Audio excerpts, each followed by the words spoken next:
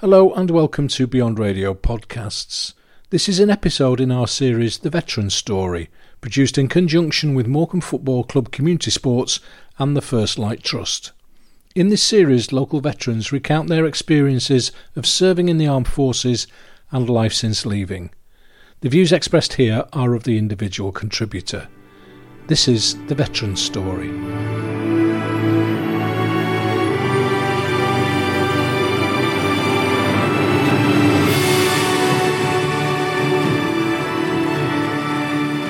My name is Paul Ward and I'm from Morecambe. I served in the Royal Army Medical Corps. I was a combat medical technician. So I was in the services for 10 years. I was a Lance Corporal on leaving. The reason why I decided to join the military, I wanted to join when I was 15. So me and my brother was always competitive, and my brother was in the army, so I obviously wanted to join the army to beat him. But when it came to the medical, I failed on asthma. I wasn't clear of asthma for 4 years. I think I was 6 months out. Yeah, then went down a bit of a dark path and decided to join again when I was 21 after numerous different types of jobs, circus and musician and stuff like that. I actually wanted to join as a part of the Corps of Army Music, but I was too rough around the edges for that. When I went for the audition, I was more of a rock musician. Strictly electric rock music and stuff like that. I was never classically trained, and so when it came to the audition, the pieces I was playing was definitely not what they was looking for. And it was either join the Royal Army Medical Corps or the Royal Logistics Corps, and yeah, definitely didn't want to be RLC. So REMC it was. My immediate family, they were all made up, all happy. Like I said, my brother was in the army, my gran was in the army. My brother actually, we had a discussion about it before I went for the interview. He didn't know I was going for the interview. He actually said to me, like, if you join the army, I'll eat my words. Like, he was like, you'll never do it, but if you do, I'll eat my words. So I went through all the interview process and all that, got accepted. And so I invited my brother around to my mum's house for tea. And I sat him down and I printed off a piece of paper. It said, if you do it, I'll eat my words. And I put it on a plate for him with a knife and fork, and fair play to him, he sat and he ate the full bit of paper. So he was made up. He was really proud. We get following in his footsteps, sort of thing. So I was going down a very dark path. I had no sense of direction in my life, no nothing, and for me it was the right decision, massively the right decision. Yeah. Before I joined, I think quite a lot of people when they're younger, they have that sort of portrayal of the army. It's men. It's a man's army.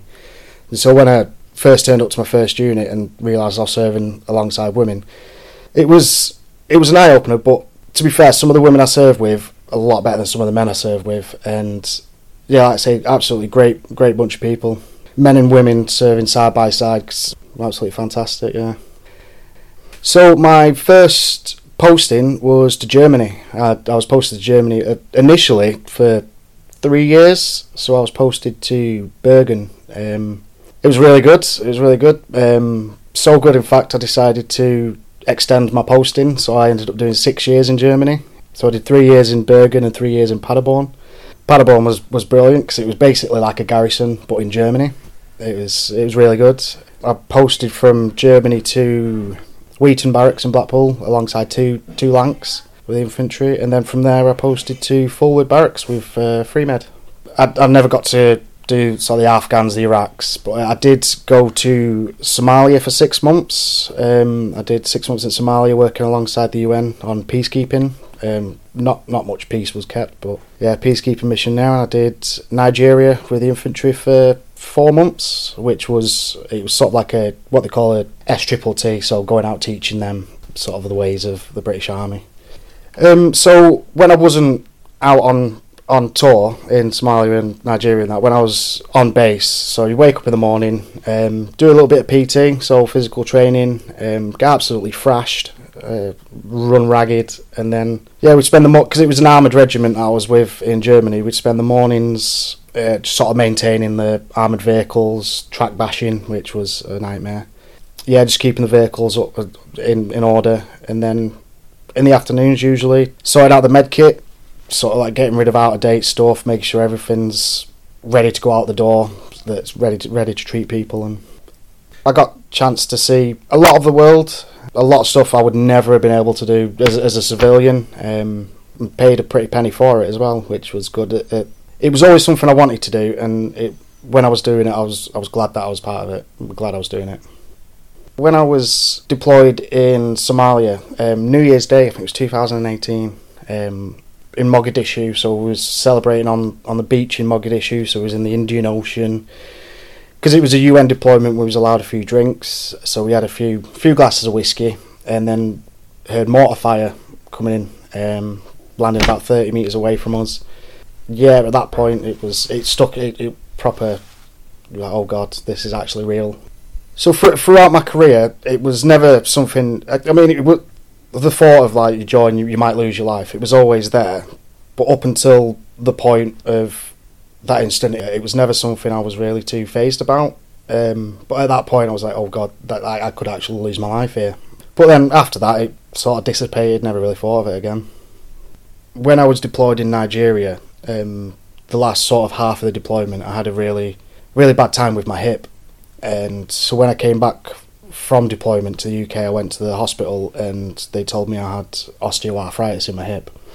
And from there, I had to have a total hip replacement, which was quite weird because at the time I was 29 years old and I was being told I'm going to need a sort of like a more older generation person's surgery done. So yeah, but from that, if the army would have kept me, I would have always been non-deployable, because it massively increases your chances of dislocation, so they would never have taken me anywhere.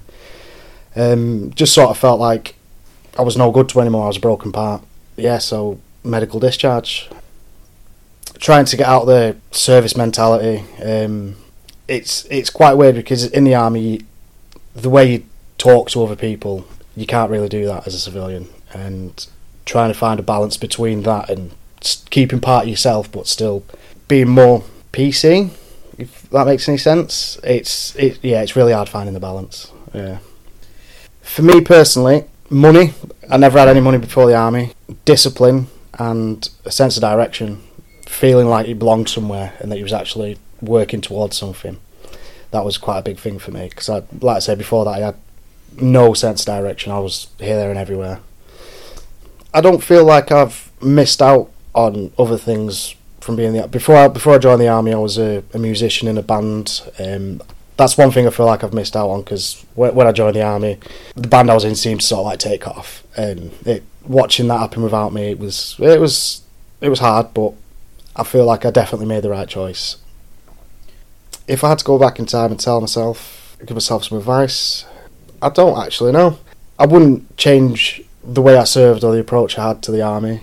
Probably listen more, listen to my brother's advice a bit more, maybe not stay in Germany as long as I did.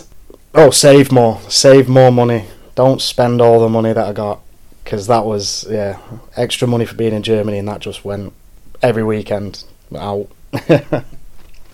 I'm proud to be classed as a veteran because I know I've served and I've done my part and on that side of it, but at the same time, it's a bit of a double-edged sword, especially with being such a young veteran. It is getting better, but I don't think the British public have the same approach to the veterans as other countries, like America and Germany and things like that. They don't. It's not that they don't respect the veterans; they just don't. Have the same sort of respect for the veterans as other countries. And especially with being a young veteran, people see veterans as the older generation. They don't see that veterans can come at younger ages, and it's quite hard explaining to people that I am a veteran because they don't see it because I'm so young. I'm proud to be classed as a veteran because I know I've done my bit.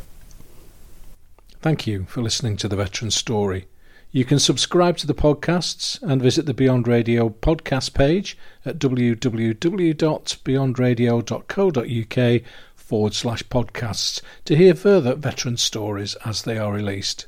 For information on how the First Light Trust is helping local veterans, visit www.firstlighttrust.co.uk.